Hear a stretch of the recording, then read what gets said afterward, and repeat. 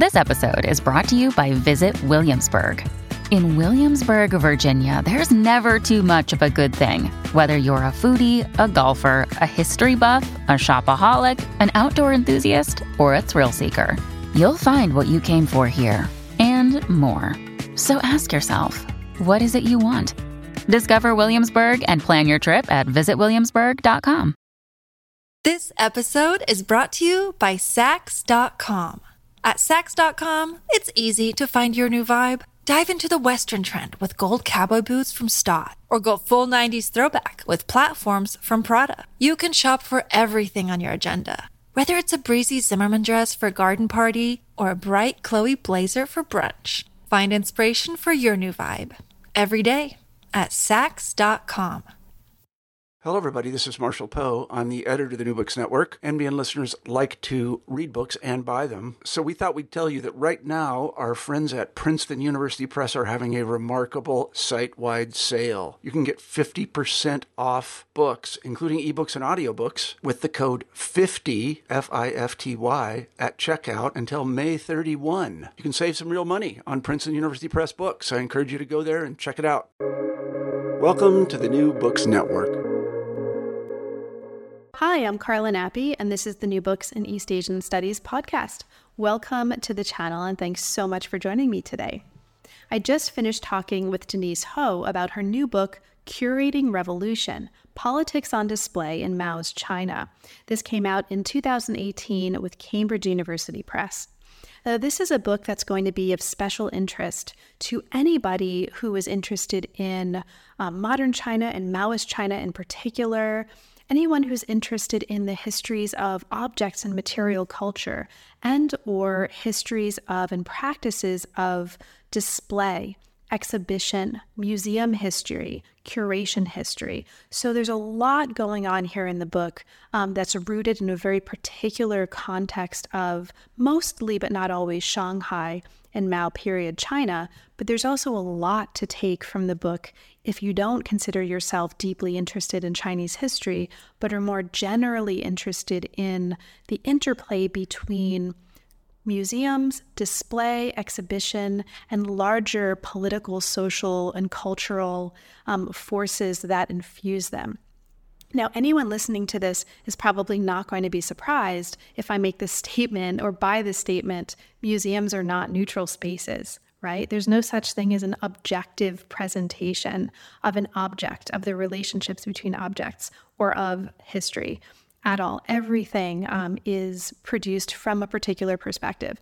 And so this book really takes us into a context where we can see the texture of that happening. We can see how different kinds of exhibitionary spaces, from historic sites to museums to kind of temporary exhibitions of all sorts, are created and transformed in the context of various kinds of political and social and cultural upheaval. And even though the bulk of the material in the book is focused on the Mao period, the Mao era, and you'll hear us talk about what that means, there's also significant attention throughout the book on the ways that cultures of exhibition and that some of these particular sites and objects have transformed in China today. Okay, so there's a lot there. I just want to say it's a great book. I hope you enjoy it. I hope you have a chance to read it. And thank you so much for joining me and for your support of the channel and for listening right now. So I hope you enjoy. And with that, let's get to it. I'm here today to talk with Denise Ho about her new book, Curating Revolution. Welcome to the New Books in East Asian Studies podcast, Denise. Thanks so much for making time to be with me today. Thanks for having me, Carla. So this is a really exciting book, and we'll talk about the reasons why, but let's sort of talk a little bit first about what brought you to the field and to the topic. Denise, how did you start working on the history of modern China, and why this particular period of Chinese history specifically? A great question. I started becoming interested in China as an undergraduate. I took Chinese from year one as a sophomore, and I had the chance to study abroad in Beijing. And after graduation, I spent 2 years teaching for the Yale China Association at a junior high and high school in Changsha in Hunan province. And that was really when I started to think about the lives of the people who were around me, the other teachers, the people in the university administration. And I think that's what brought me to the study and interest in the recent Chinese past. Fabulous. So the book that we're talking about today looks very closely at the culture of exhibition of China's Mao era. And for listeners who don't know when that was, the book traces from about 1949 to 1976, but most of the chapters look at what happens afterwards as well. Mm-hmm. During the Mao years, or China's socialist period, in the words of the book, exhibitions both reflected and made revolution.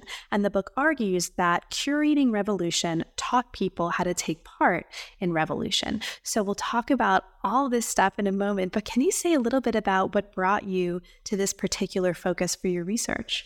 I think there are two elements. One of them is the aha moment in the archive, and the other is a longer-term kind of interest in cultivation. So I was originally interested in the preservation of historic sites. I was interested in urban planning. I had taken a class at the design school at Harvard about modern Chinese cities and urbanism.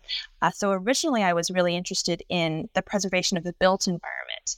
And when I spent time in the archive, I realized that I was able to find more rich material around Wanwu, around cultural relics as a much broader category, and there was more on museums and objects. So I kind of went from the preservation of sites to the preservation of things. So that's kind of the intellectual trajectory. And then I had the aha moment in the archive comes from a visit I made to the Shanghai Municipal Archive in the year before my dissertation prospectus year. And just to see what would happen, I put the search terms for Wanwu, again, cultural object or cultural thing, into the archive catalog. And what came out as one of the first files was documents from the Shanghai Bureau of Culture from 1966 and 1967. And these were telegrams and documents and reports about what local cultural officials were doing to try to preserve cultural relics at the beginning of the Cultural Revolution. And we usually think about the beginning of the Cultural Revolution as a moment of wholesale destruction, Red Guards attacking the Four Olds, these objects that represented old culture and old customs and old habits. And so to me, these documents really piqued my interest because I had never really thought about what it would have been like to have been working in a museum or in the cultural bureaucracy at that moment to respond to the attack on the Four Olds. So that's the kind of turning point in the archive. Awesome. Now the transition from the research to its manifestation in a dissertation and then to the book that we have, there were some transformations along the way, right? So can you talk a little bit about that transformation from dissertation to book? Were there any major changes in the structure or the nature of the project or in how you were conceptualizing it? It's interesting that you ask that because I'm often talking to graduate students about dissertations to the book. And of course, the ideal is to write a dissertation that can map pretty well onto the book. But in my case, it wasn't that way. Really only the first and last chapters, the chapter on the First Party Congress site and the Shanghai Museum, come from the dissertation manuscript. I think what happened in between was that in working on the dissertation, I was really interested in sorting out for myself what was the bureaucracy of culture and what was the definition of Wanwu, and how did that change over time? How did people's perceptions of cultural relics change over time? Between the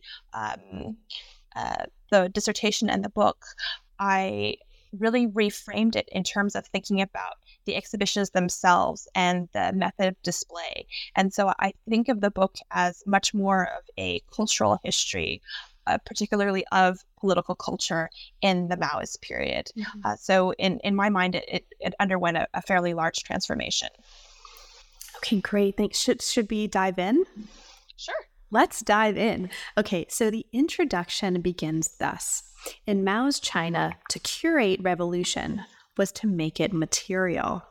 The book argues, and it goes on here to argue for a capacious understanding of what constituted curation in Mao's China. So let's start there, Denise. Can you talk a little bit about what you mean by curation here and what's important for us to understand about your concept of curation to kind of set us up for what's going to come later in the book?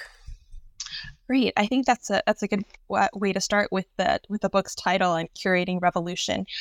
It's outlined more in the conclusion rather than the introduction, but I try to think about a more expansive notion of what we think of as curating. So I talk about multiple steps.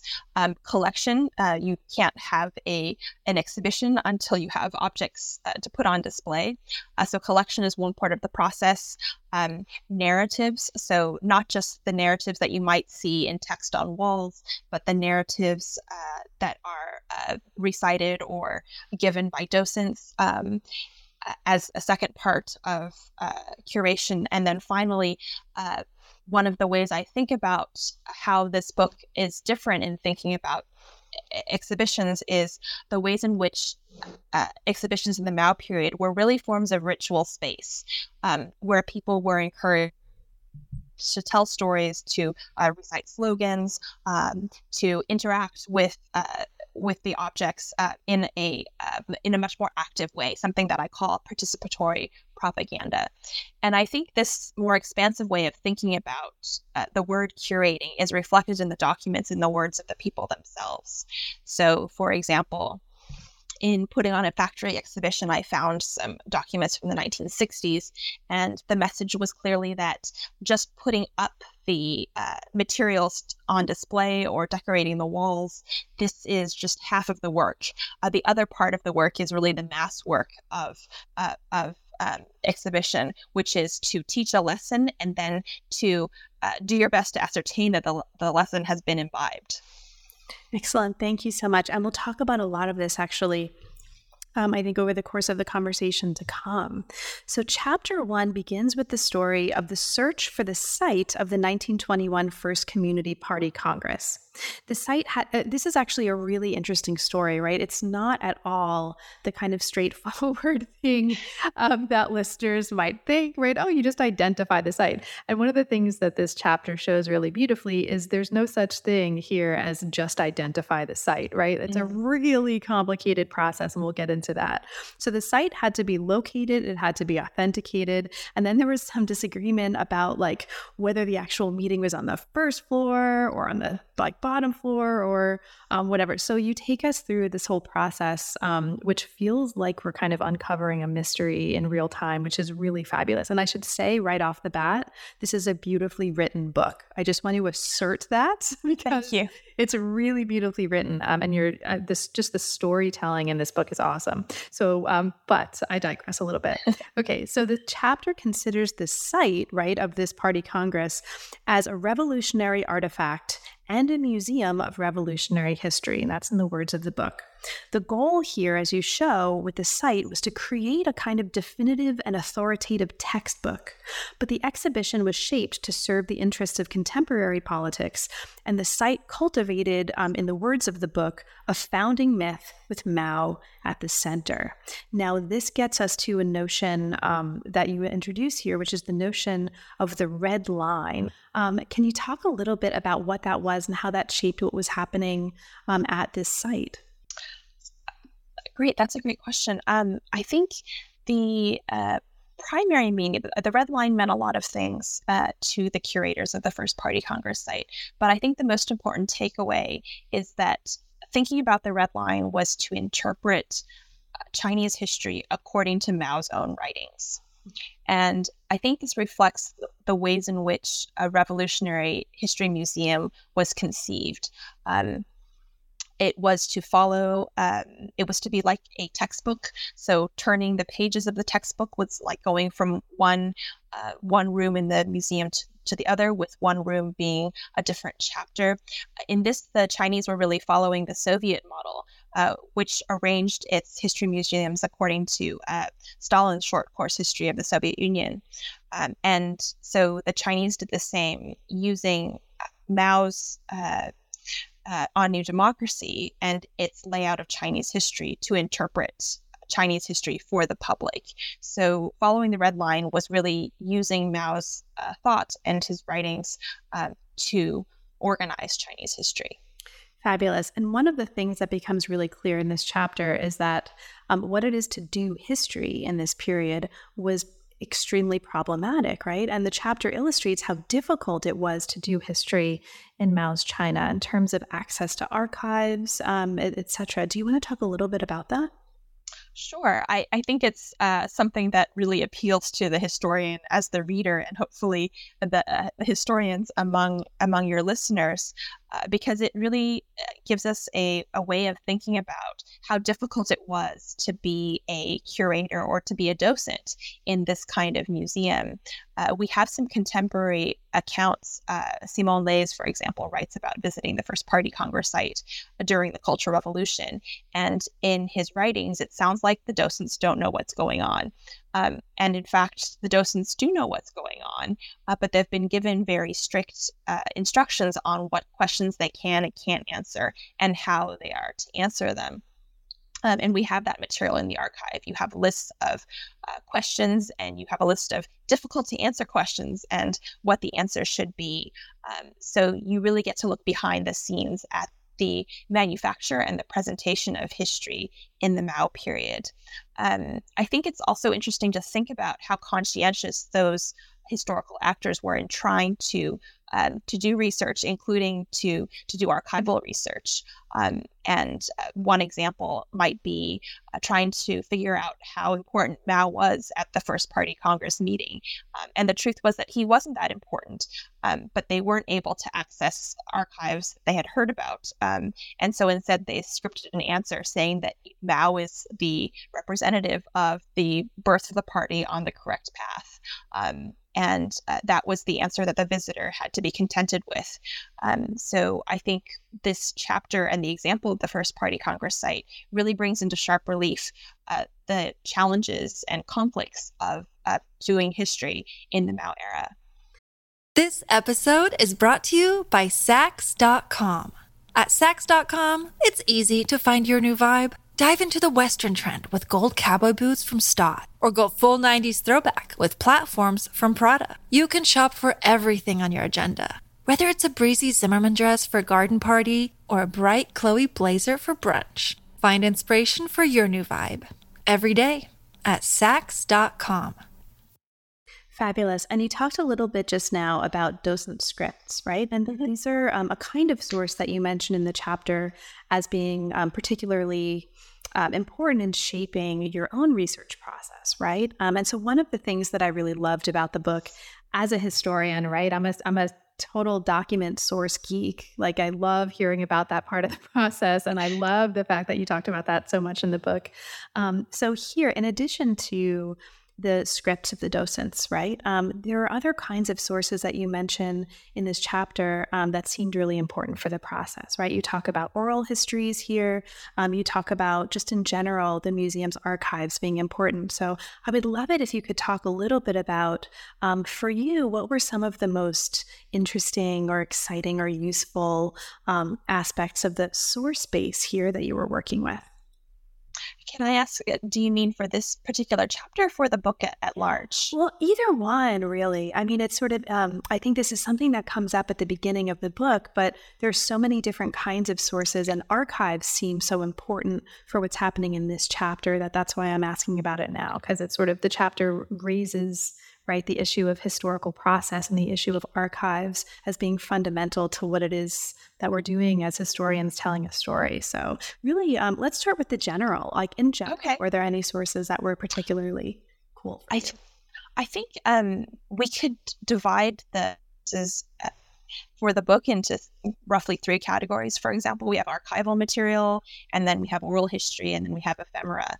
And I'll start with the archives.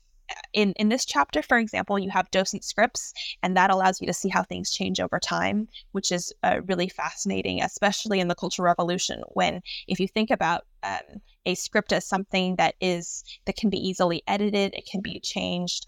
At some point during the history of the First Party Congress site, you have just a loudspeaker broadcast as a text. So we can see how narratives change over time by looking at these docent scripts. Other examples of fascinating material that comes out of the archive, for example, might be things like the docents in the Red Guard exhibitions, which I write about in chapter 5. They actually write about the process of what it was like to go interview people who had suffered in the old society, and how to use their stories in their narration. These archival materials function as, you might think of them as self-criticisms, where the docents are reviewing their behavior and their activity and thinking about how to do things better. So even though these are written for a particular audience, you really get the sense of how theatrical working in a Red Guard display was, because they'll talk about things like, how do you use your voice? When do you raise your voice and when do you lower your voice? Or how do you narrate in such a way that you can get the maximum level of emotion out of your audience? So that's another example of docent self-criticisms that really comes out. It gives you a rich texture to what it would be like to work in a museum. Other examples include, for example, the class education exhibitions. I have, we might call them focus groups, where every month they would do a summary of the people who had come through the exhibition and how they reacted. So that gives you, if you contrast those archival materials to newspapers, you get a sense that that there's a lot going on that's beyond the officially received, how people are supposed to see an exhibition, and that comes out in the archival materials. I'm happy to talk about oral history and ephemera as well, if you think that would be appropriate here, or I could talk about it more later. Oh, let's start now. Okay. So oral history, you had asked earlier about how things had changed from dissertation to the book. I really didn't do that much oral history until I got to the revision of the dissertation into the book. And here I was really inspired by Barbara Mittler's book on the continuous revolution, in which she interviews people about their memories of, in particular, the model plays and other forms of political propaganda. And so I interviewed, to get a sense of how people remembered exhibitions, I interviewed a lot of ordinary people in Shanghai about what they remembered. But I think the most standout oral histories came from people who worked, for example, in the Shanghai Museum. And that would bring us into chapter 6, which looks at how Shanghai Museum officials responded during the attack on the Four Olds. In particular, I was able to interview one former curator, she's now retired, of paintings, called Zhong Yinlan, and her voice was not in archival materials at all, but really adds to the richness of that chapter, to think about her experience, both responding to Red Guards and then later spending years in the countryside sorting through cultural relics, to be returned to the museum, or to be returned to state channels. So that was the oral history element. And then one other piece that became really important in the revision of the dissertation to the book was the use of ephemera. So some of the exhibitions that I talk about in the book were not supposed to be publicized or advertised in newspapers. And so the only way we know about them, besides the archival material, is to look at docent handbooks and pamphlets and things like this that you can't find in the archive, and seldom can you find them in libraries. But since they're out in the public, you can buy them on Kung Fu Zawang, which is this used book online outlet. And that's one way in which to really fill out the history of museums and exhibitions in the Mao period. Thank you so much. Now, you talked a little bit about the script as a particular, almost as a particular kind of narrative, right? And you talked about the importance of theater here, a kind of theater. And this brings us, I think, really nicely into the next chapter. So chapter 2 looks closely at a neighborhood called Fanghua Lane. This was a neighborhood that was transformed from one of Shanghai's poorest slums to five-story concrete apartment blocks of a workers' village.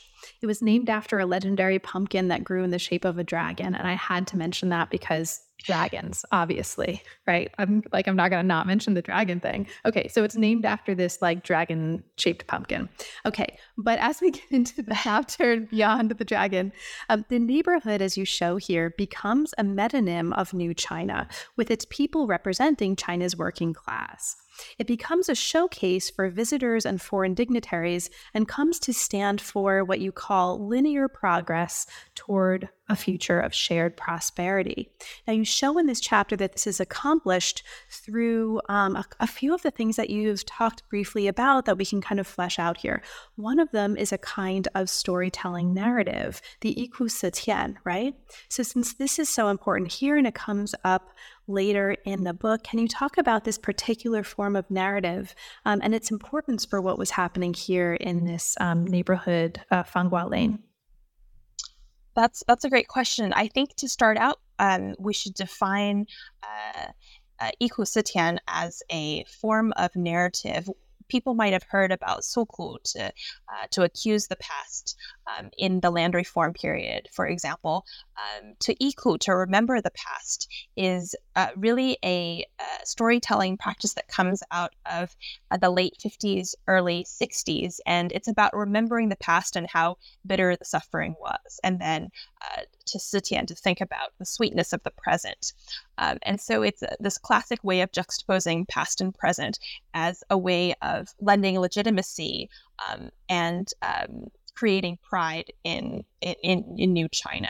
So to talk about how bad things were in the old society, in old China, and how good things are in New China was the point of this kind of storytelling narrative. And it's also important to remember as something that is intensely personal. So individuals are called upon to speak or remember their own bitterness. And it's also a very public form of storytelling. So you would do this in a group. You might do it in front of your work unit, or you might do it in the family. And so the neighborhood of Fanghua Lane becomes a living embodiment of this narrative because it had been the site of one of Shanghai's most notorious slums, and then it became selected as this model, a new workers' village in New China. And so it makes material the juxtaposition between old and new. And one of the things that officials in the neighborhood decide to do is to preserve 18 of these old shantytown houses and keep them on display in the back of the housing complex so that they could be used to show visitors, this is old China and here's new China, these new apartment blocks. And so whether you were a school child on a field trip coming to visit, or if you were a foreign dignitary being shown an exemplar of New China, you would tour these sites and then actually go and visit the homes of the residents of Fanghua Lane. Fabulous. So you call this a living exhibition, right, on the site where the residents and visitors are becoming part of the scene. And you talk about this exhibition as a kind of participatory propaganda. So that's a phrase that's already come up in our conversation. And the notion of participatory propaganda recurs throughout the book. So is there anything that you wanted to say about that to kind of underscore its importance for listeners here? I think we could... I think it the relevance here is to think about what it was like to visit in a group.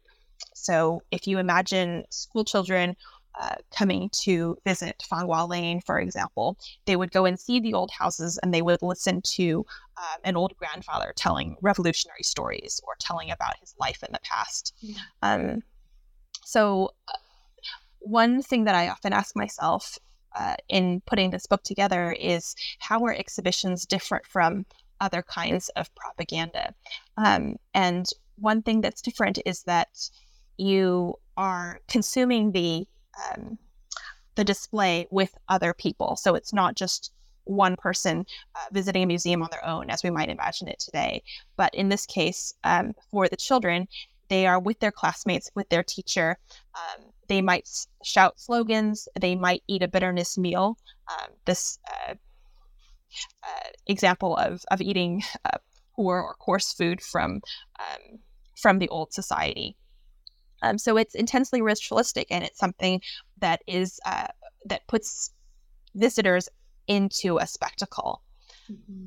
And so this is one of the things that I really love about the chapter is that you describe this, right? So it's the chapter talks about based on the sources and some of the interviews that were used to get at how this exhibition was experienced and how it was received. The chapter does bring us into descriptions of like what some of those meals were like, and like some people are just like, actually, it wasn't so bad if you just put a lot of oil in it, and so there's a really wonderful way, I think, and this is one of the reasons I wanted to make sure we got to this notion of like participation, right? In the way that shapes the experience. You're also allowing the reader to participate in what's going on here by integrating these sources that really take us into the texture of the lived experience here so that we're not just reading about, right, the kind of official records that give one perspective. So in any case, I just wanted to mark that there's a really beautiful way that the book and this chapter is exemplary of this, creates a kind of participatory experience for us as readers by integrating the kinds of sources that you've brought to bear here. So I really love that. Oh, thank you. Okay. And you mentioned school children, which is great because this also brings us into the next chapter, right? Chapter 3 looks at efforts to propagandize against superstitious, right? I'm using oral quotes there because that's the kind of term of art that we're using here. So to propagandize against superstitious beliefs that didn't suit the new society, Shanghai officials attempted to use display as a kind of technology to mold faith and to encourage people to love science and to cast aside superstition. So the chapter focuses in particular on the Love Science and Eliminate Superstition exhibition, which is a small local exhibition designed for the communist young pioneers in the 1960s. This is such a fascinating chapter. To kind of bring us in, Denise, can you give us a kind of brief intro to the kinds of things that were exhibited in this exhibition? Like what kinds of things would participants find there? And for you, what's most exciting about what's happening here? Okay, I'll start with the kinds of things that are exhibited. In some cases, there were experiments put on display. The most memorable one was a frog that had just been killed. And the idea was that you could stimulate the frog to move its limbs. And this would be a way to demonstrate to children that there's no such thing as ghosts, because here you have this biological process. This is why the frog is still able to move its limbs. So this is not because that there's a ghost frog. The way the exhibit was set up was a list of questions, and you can tell that these are the kinds of questions that children ask. Are there ghosts? Why does dog bark in the night? Or why do plants curl up when you touch them? So you really had this sense of students or children asking questions that adults wouldn't. Then you have the teachers grappling with how to answer those questions and how to answer those questions in a way that replaces a scientific understanding or replaces a superstitious belief with a scientific understanding. And so for me, this case study was a way for me to think about reading exhibitions for the kinds of beliefs that still persisted in the Mao period. So they become kind of a negative example. And especially when we think about the longer trajectory of the revival of religion, or the so-called revival of religion after the Mao period and the Reform period, I think you can see how religious beliefs persisted despite oftentimes very severe anti-superstition campaigns. Mm-hmm. Now, even given that, and we won't have time to talk about this in too much detail, but I just want to mention for listeners that we could talk probably for like 3 hours about all of these examples, right? What happens after death? You talk about water goblins and like holy water and all these really interesting examples and questions and that come up in this chapter. But you also make a point here in this chapter that the exhibition's texts against religion were not successful actually in achieving the aims of the organizers. And you suggest this is for at least a couple of reasons. Like one is it didn't get rid of ideology, right? It substitutes faith in one thing for faith in another. So instead of a faith in or an ideology of superstition, it cultivates an ideology of science, right? Science was not treated as a form of questioning here. It was treated as a set of facts or precepts. And that's really important. What's also important here in undermining the success, like relative to the goals of the organizers of this particular exhibition, is something that importantly brings out something that I think also recurs throughout the book, which is the importance of objects, right? The importance of materials. And you suggest here that because most of this exhibition was in the form of text, not objects, in a way it was less successful than it could have been. So could you talk maybe about that last point? Because this is perhaps a way to bring out the significance of material, right? Of the objects in this story. I should say that this exhibit itself does not have that many objects. So one of the dilemmas for the official putting on an exhibition is that despite the fact that it's material objects and artifacts that attract the attention of the visitors the best, and visitors often will say, well, you should have more objects. The cheapest way to have an exhibition is to use text, to use pictures, to use photographs. And in fact, there is a whole set of a whole genre of exhibitions during this period, which are like called hanging poster exhibitions, where the publishing house just creates a bunch of posters and you put the posters up as your exhibition. So the cheapest exhibition is to use texts. So in the case of this, in the case of this anti-superstition exhibition, you don't have that many objects, and as you pointed out, it's mostly question answer, and students are given a text and given a line to repeat that this is superstitious, therefore it's not true. There are other examples, and you mentioned the case of holy water, where in that case people were coming this was in the countryside outside of Shanghai. People were coming to a fountain that was supposedly that had healing powers, and collecting the water to drink. And propaganda officials tried to set up a microscope to show people how dirty the water was, but people were not always believing of what they saw there either. So it's important to highlight objects, but in fact, in this particular exhibition, there were not that many objects. It was mostly text.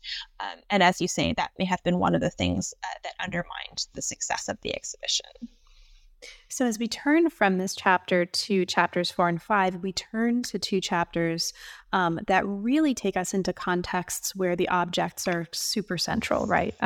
So chapters 4 and 5 collectively look at the ways that objects were linked to the class status of individuals, and how displays of personal possessions, and we'll talk a little bit about how those personal possessions were acquired, how they were displayed, and what happened afterwards, right? But how they were part of a culture of exhibition in the Mao era, and how these exhibitions explicitly served political campaigns. Chapter 4 looks at Shanghai's class education exhibition, and you've talked a little bit, I think you briefly mentioned the kind of socialist education movement that this was part of a little bit earlier in our conversation.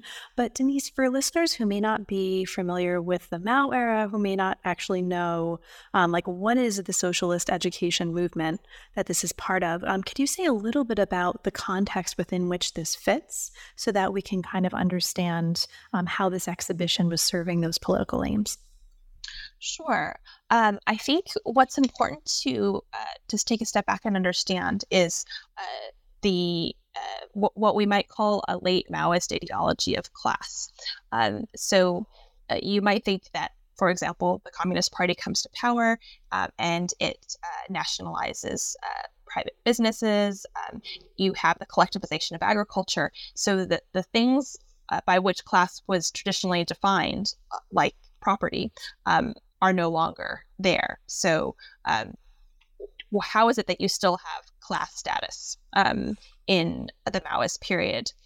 And so what's happening here in the early 1960s is a campaign of ideological education. The socialist education movement is also a campaign against corruption. But I think that the other part of it is to teach people two really crucial tenets. One, that you still have class status, and two, that you still need to have class struggle.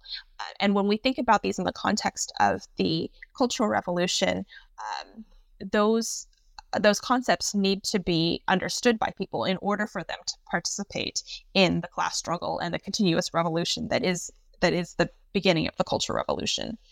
So that's the context, kind of the ideological background behind all of this.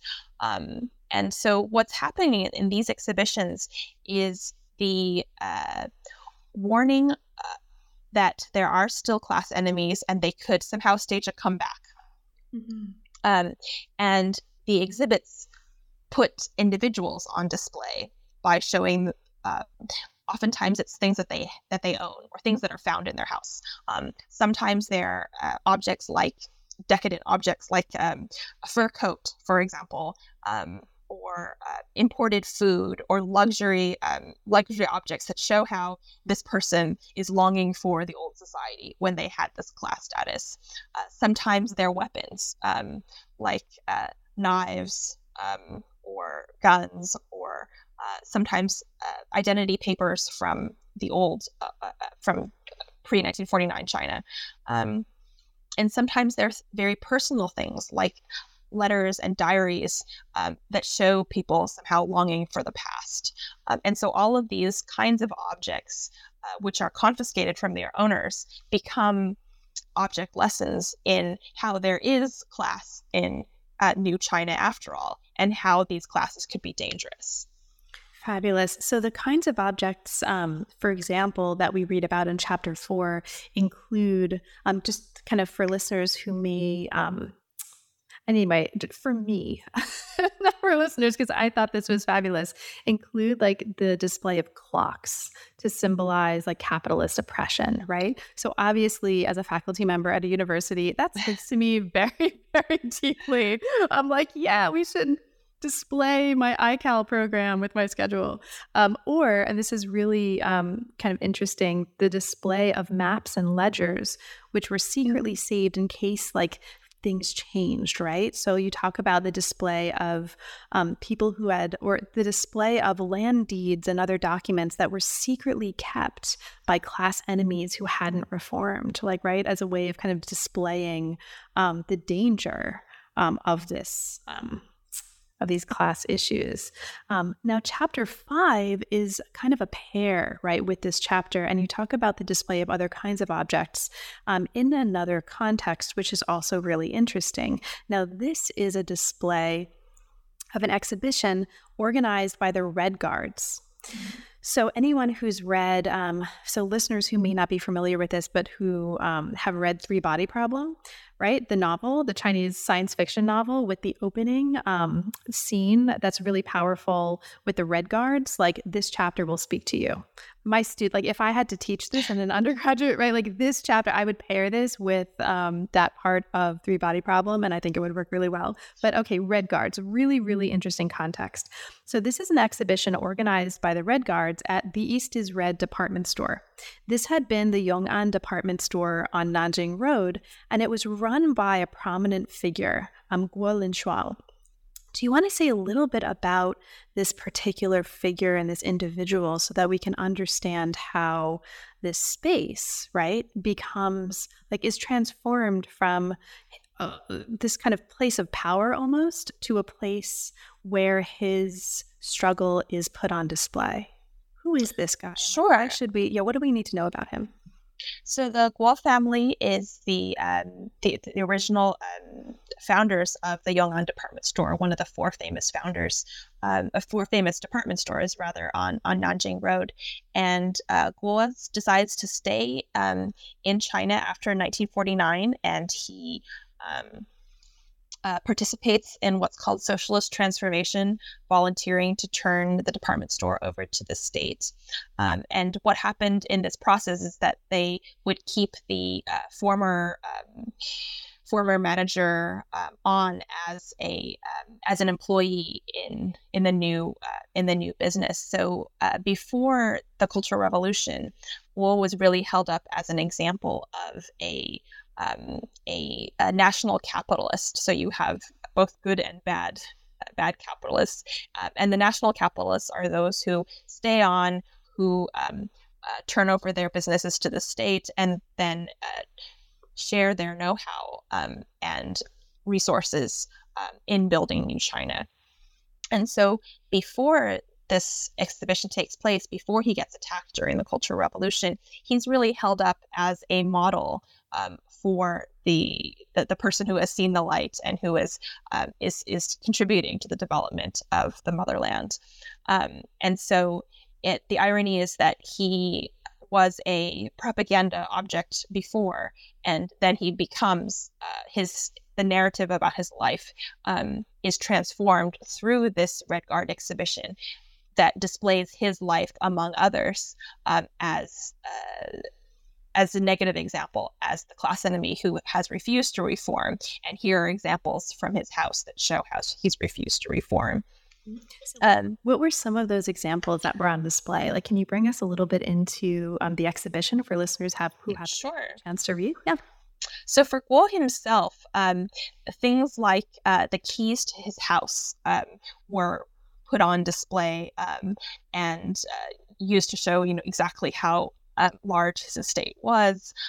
There were also things like luxury clothing objects, canned foods. He had a Western kitchen and a Chinese kitchen. Photographs of his garden with flowers coming from different Western countries were also put on display. So these were, I think, really spectacles for the people who came to see them. I think the most standout object from that exhibition comes not from the Guo example, but from another individual, and I think really strikes at the heart of how objects were used in these class education exhibitions. And this was a teapot.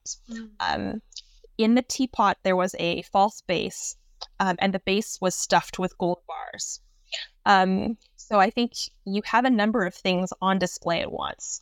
One, you have the gold bars themselves, and there's this whole trope of gold being displayed. And the gold was meant to represent the fact that people were saving their resources, whether it was gold or foreign currency, in anticipation that you would have a regime change and that they could come back to power. So you have the gold bars. You also have the fact that they're hidden in the teapot. So it's not just the gold bars on display, but their latent power or their potential being hidden represents the alleged capitalist desire to have a restoration. And then finally, the teapot as an ensemble are displayed along with a narrative that explains the process of the house search being the Red Guard ransacking of private homes. And that is displayed to show that it's the Red Guards who found this, and it's the Red Guards who identified class enemies, and therefore the Cultural Revolution is rightful. It's right to rebel because they were able to find these class enemies. So I think there's a lot wrapped up in that particular object. There's also this really interesting way in which some of the objects, when they're displayed, the value is kind of translated into the equivalent value of like the wages of working people, right? I mean, so that there's like a way in which some of these objects, at least as I understand it from like reading this chapter, right, were displayed in a way that encouraged people experiencing this exhibition and experiencing these objects to understand that this isn't just a fur coat. This is a materialization of like the wages for like 3 years of such and such number of people who are just like normal working class people, right? And so there's this way that the material of these objects is kind of made to stand in for the bodies of a lot of other individuals that are kind of it's just a materialization of class differences and class struggle, I think, in a really powerful way in the way you describe it here. Right. And that's very different from other models. So if you look at Soviet museology handbooks that get translated into Chinese, and that's what people are using in the 1950s to understand what you do in a museum. In the Soviet case, class is not displayed in this way. Class is displayed in, okay, here are the people who, these are the, this is the means of production and this is who owns them. In the Chinese case, you really have the sense that objects or luxury goods, for example, as you mentioned, are enumerated through what they could buy instead. And through that, you really have a very visceral understanding of suffering. Like this fur coat could be sold to pay for workers' rice for X number of years, and that's the way things are presented. Mm-hmm. Great. And the chapter also, for listeners who are particularly interested in following what happens to the objects, it also discusses a little bit what ultimately happened to the objects that were confiscated in these house searches, right? So I think listeners who are particularly engaged by issues of circulation, ways of understanding these exhibitions as a kind of inventory, and that aspect of material culture will find a lot of material to work with in Chapter 5, but also in Chapter 4. So this moves us to Chapter 6, right? This is the last body chapter of the book, and this is a chapter that looks at one of China's most prominent art collections, the Shanghai Museum. So to start us off so that we can kind of understand the transformations here, Denise, can you talk about what's important about this particular kind of museum? What does this make, or what makes this particular site so interesting for this study? Like before, right, all the Wenwu stuff happens. I think we can, I think there are two important things to highlight. One is that the Shanghai Museum, we think of it today as primarily an art museum, but in the Mao period, it also had exhibitions of revolutionary history. It also had class education exhibitions, but art is primary. Your question is about what's special about this institution. And I think this also strikes at the heart of, whether these case studies from Shanghai can represent the rest of China. And I think that Shanghai presents a unique case that is still important, even if it is exceptional. And that is, how do you get a great art museum or a great collection of art? You get it because you have a center of wealth that begets connoisseurship. And so in that way, Shanghai is particular because especially it was not only a wealthy place, but it was also, with the foreign concessions, a place where collectors from outside of Shanghai fled during the Second World War with their collections. So it was especially a rich place for the building of a museum. Great. So when the Cultural Revolution breaks out with its attack on the Four Olds, Red Guards attack both the museum and also Wenwu throughout the city. So Denise, for listeners who may not be in Chinese studies, who don't really know what Wenwu are, can you say a little bit about what does this mean, right? Like, what is this concept in this context?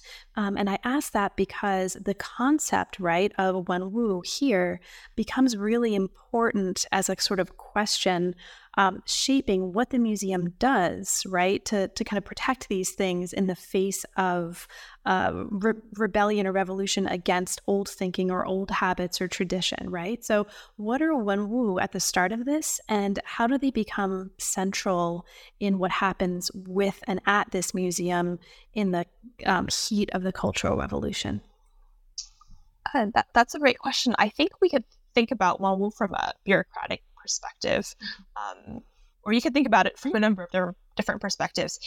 In cultural relics law, Wenwu, these cultural objects, are defined very broadly to something that has artistic, historical, scientific, or revolutionary significance. So it's a much broader base of things than we usually think of. So a document is a cultural relic, or an ancient tree, or a site where something once stood. All of these things can fall under the category of Wenwu. For the purposes of this chapter, it's also important to think about Wenwu as having two other kinds of subdivisions. One is things that can be moved, so movable cultural relics and immovable cultural relics. So there are the immovable ones are things like a temple, or a historic grave, things that need to be preserved on site. And then movable cultural relics are the kinds of things you could think of in a museum, like a vase or a painting that can be picked up and gathered and preserved elsewhere. And then the final the final way of defining Wenwu bureaucratically is to think about the different levels at which they are important. So the most rare Wenwu might be called Category 1 Wenwu. And then the jurisdiction that they fall under depends on how rare and how important they are. So a historic site for the city, the First Party Congress site, for example, is a Wenwu for the city of Shanghai. And in order to do anything, if you wanted to modify a temple or something like that, you need to get permission of the jurisdiction or the authority under which it sits, and then also the next level above. So that's kind of the bigger framework of thinking about Wenwu, what they are, and who's in charge of them.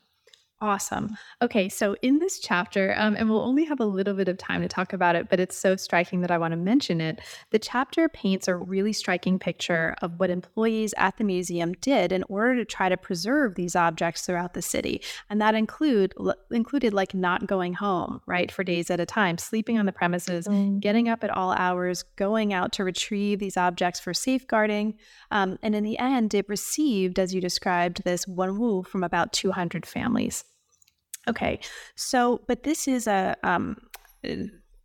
tense notion, right, at the time, given what's happening in the midst of the Cultural Revolution.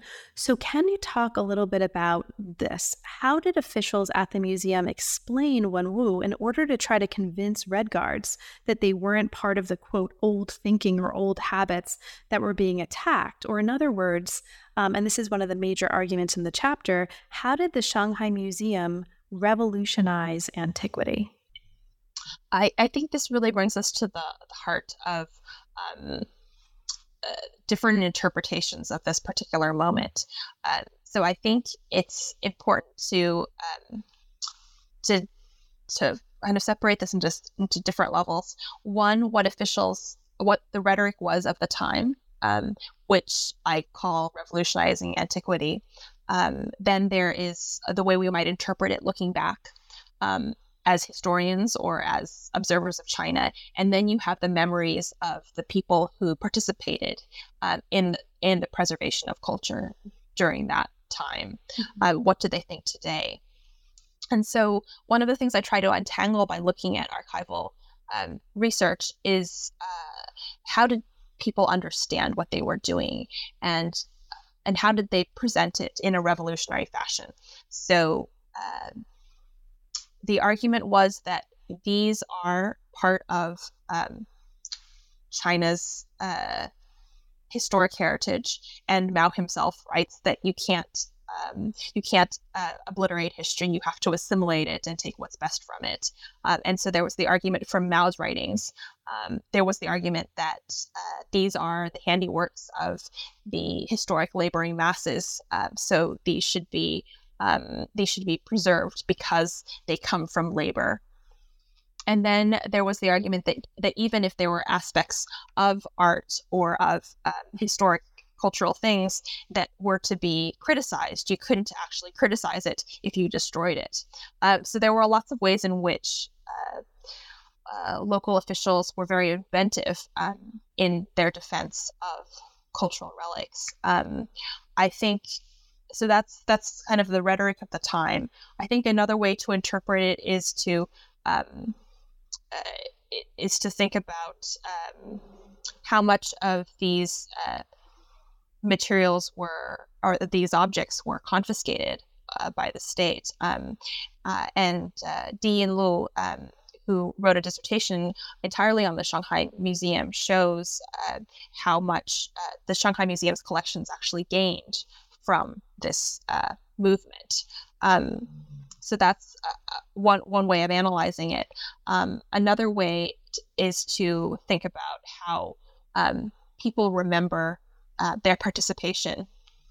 Zhong Yinlan, who I quoted or I talked about earlier, I think there's a strong sense that for workers in the Shanghai Museum, that this was part of their job, their professional identity, to preserve cultural objects, and they feel very proud about what they were able to do to conserve heritage.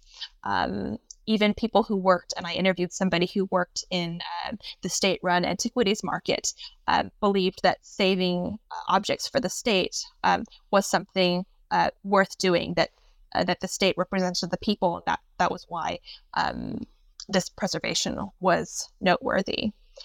But I can see how this would be something that is controversial or would be controversial to this day. Great. So that question of how to understand what happens after this period and how things transform today, right, is something that's covered in the conclusion. Now, we won't have time to talk substantively about the conclusion because we're actually, you can believe it, at the end or at the conclusion of our conversation or moving toward it. But I want to just flag for listeners that in addition to the description of curation, right, in its multivalence that you indicated at the beginning of our conversation, which comes up in the conclusion, there's also a discussion about some of the most striking differences between the exhibitionary culture of the Mao era and that of China today. And listeners who are particularly interested in those transformations will find that not only kind of sprinkled throughout the chapters. We haven't talked about that, but that comes up in a lot of the chapters, right? Like, what are some of these exhibits today? Like, what forms do they take? What's it like to go back to this Fangua Lane now? You know what? But also, this is something that's treated here. Denise, is there anything in particular, since this does come up throughout the book, that you wanted to mention about this issue of striking differences or transformations between this period and today that you'd like to talk about before we conclude? Sure. I think I'd like to bring up a distinction that I make at the beginning of the book, and as you say, I try to introduce it throughout, between two different modes of exhibitionary culture. One of them is to think about a socialist museum. So these are exhibitions that relate a particular narrative. These are about projecting authority. I say it's the exhibitionary culture of the state and power. So a very traditional revolutionary history museum might be one of these, or the Shanghai Museum as the guardian of antiquity would be another example. And so this is one mode. The other mode is the new exhibition. And the new exhibition describes a short-term, ad hoc, grassroots level exhibition that's used to accompany a political campaign. And the socialist education movement, class education exhibitions, and the Red Guard exhibitions are examples of this. I think these are representative of the state and revolution. They teach people how to participate in a political campaign. So when people ask me to what degree is this expeditionary culture still present in China today, I think for the most part, they are the exhibitions of the Socialist Museum of the State and Power. The National Museum of China on Tiananmen Square is an example of this. The new exhibition, the political campaign exhibition, comes up much less frequently. But I think when the state is targeting a particular enemy, let's say corrupt officials, then these exhibitions and their very techniques come back into being. So, Denise, there's obviously a whole lot that we could talk about that we won't have time for. The book is extraordinarily rich. Is there anything in particular that we didn't cover, but that you'd like to mention for listeners who may not yet have had the opportunity to become readers? I think one thing that I'd like to highlight is a question that I referred to earlier, which is this question of Shanghai and how representative or exceptional it is. And I think that the book takes case studies from Shanghai, but the title includes the words Mao's China. So one of the bigger questions is, can these examples be used to represent all of China?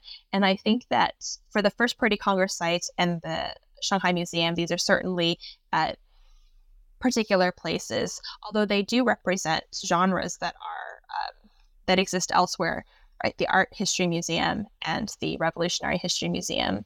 The middle examples do reflect, and what I try to do in the more detail to look at each chapter is to show how exhibitions about modernization happened elsewhere, or anti-superstition exhibitions happened elsewhere, and certainly the class education displays and the Red Guard exhibits happened all over China.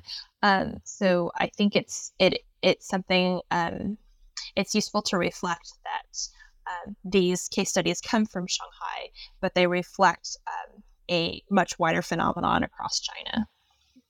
And now that the book is out, and congratulations on the book, what's next for you? What are you working on now? I'm currently doing the research for what I hope will become 2 books. One of them explores the relationship between Hong Kong and China, a book called Cross-Border Relations. And the other book looks at the Reform era history of the city of Shenzhen, this megacity, or originally a market town that's become a megacity and a Chinese special economic zone. So I want to explore some of my original interests in urban history by looking at its development. Awesome. Well, best of luck with that. Thanks for taking time away from that work to talk to me today, and congratulations. It's really been a pleasure talking with you. Thank you so much. It's been a pleasure. You've been listening to New Books in East Asian Studies. Thanks very much for joining us, and come back and catch us again next time.